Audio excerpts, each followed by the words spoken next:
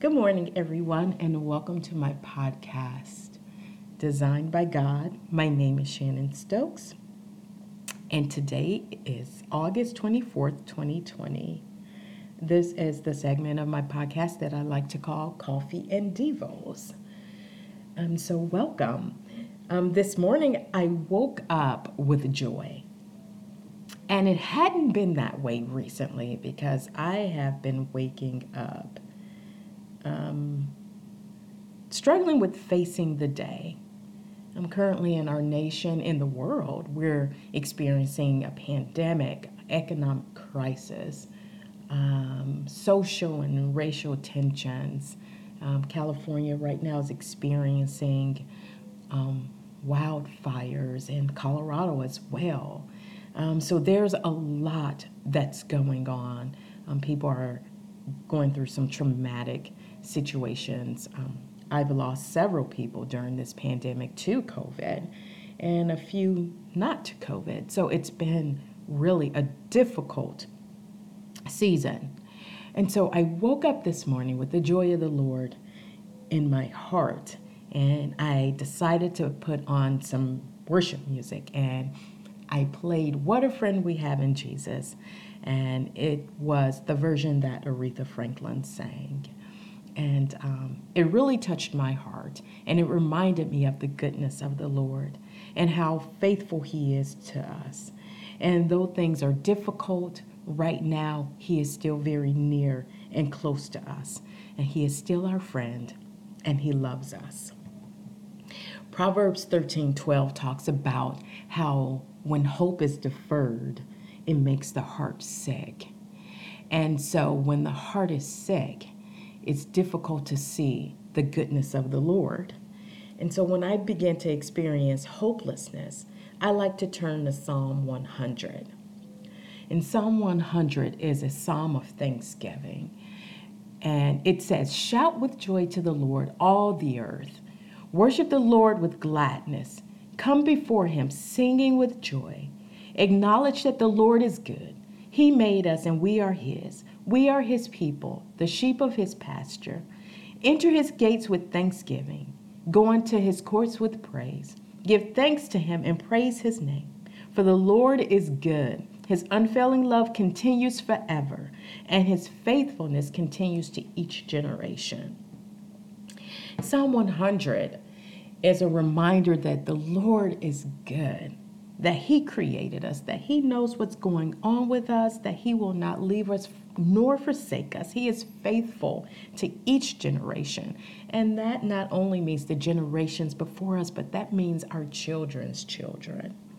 And so for me, this passage, this book of Psalm, keeps me encouraged and motivated, and it keeps my eyes on the prize and pressing toward the mark.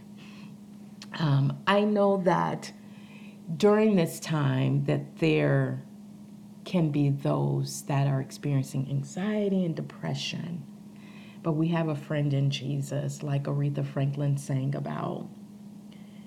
We have a friend that sticks closer than any brother. His name is Jesus. We have a Savior that died and was rose again for us to live in peace and in joy. And He is near to us, and He's near to our children. And this too shall pass. So I would just like to encourage you on August 24th, 2020, no matter what you're going through, or no matter what you are going to face today, that the Lord is good. Like Psalms 107, verse 1 says, "The Lord is good, and His mercy endures forever." And let me pray for you. Lord, we just thank You for this beautiful day, this beautiful August morning. Father, we know that You are good. Lord Jesus, we know that You are faithful. Father, we pray that You touch our minds and touch our hearts and give us a heavenly perspective, a perspective to see You, to see your goodness in the land of the living, to appreciate all those things that you've done, to remember that you are our friend, that you are our Father, that you are our Savior, that you are Lord over all, and nothing is too hard for you. So I pray for those that have been impacted by this pandemic, that may have lost loved ones. And I pray, Father God, for their hope.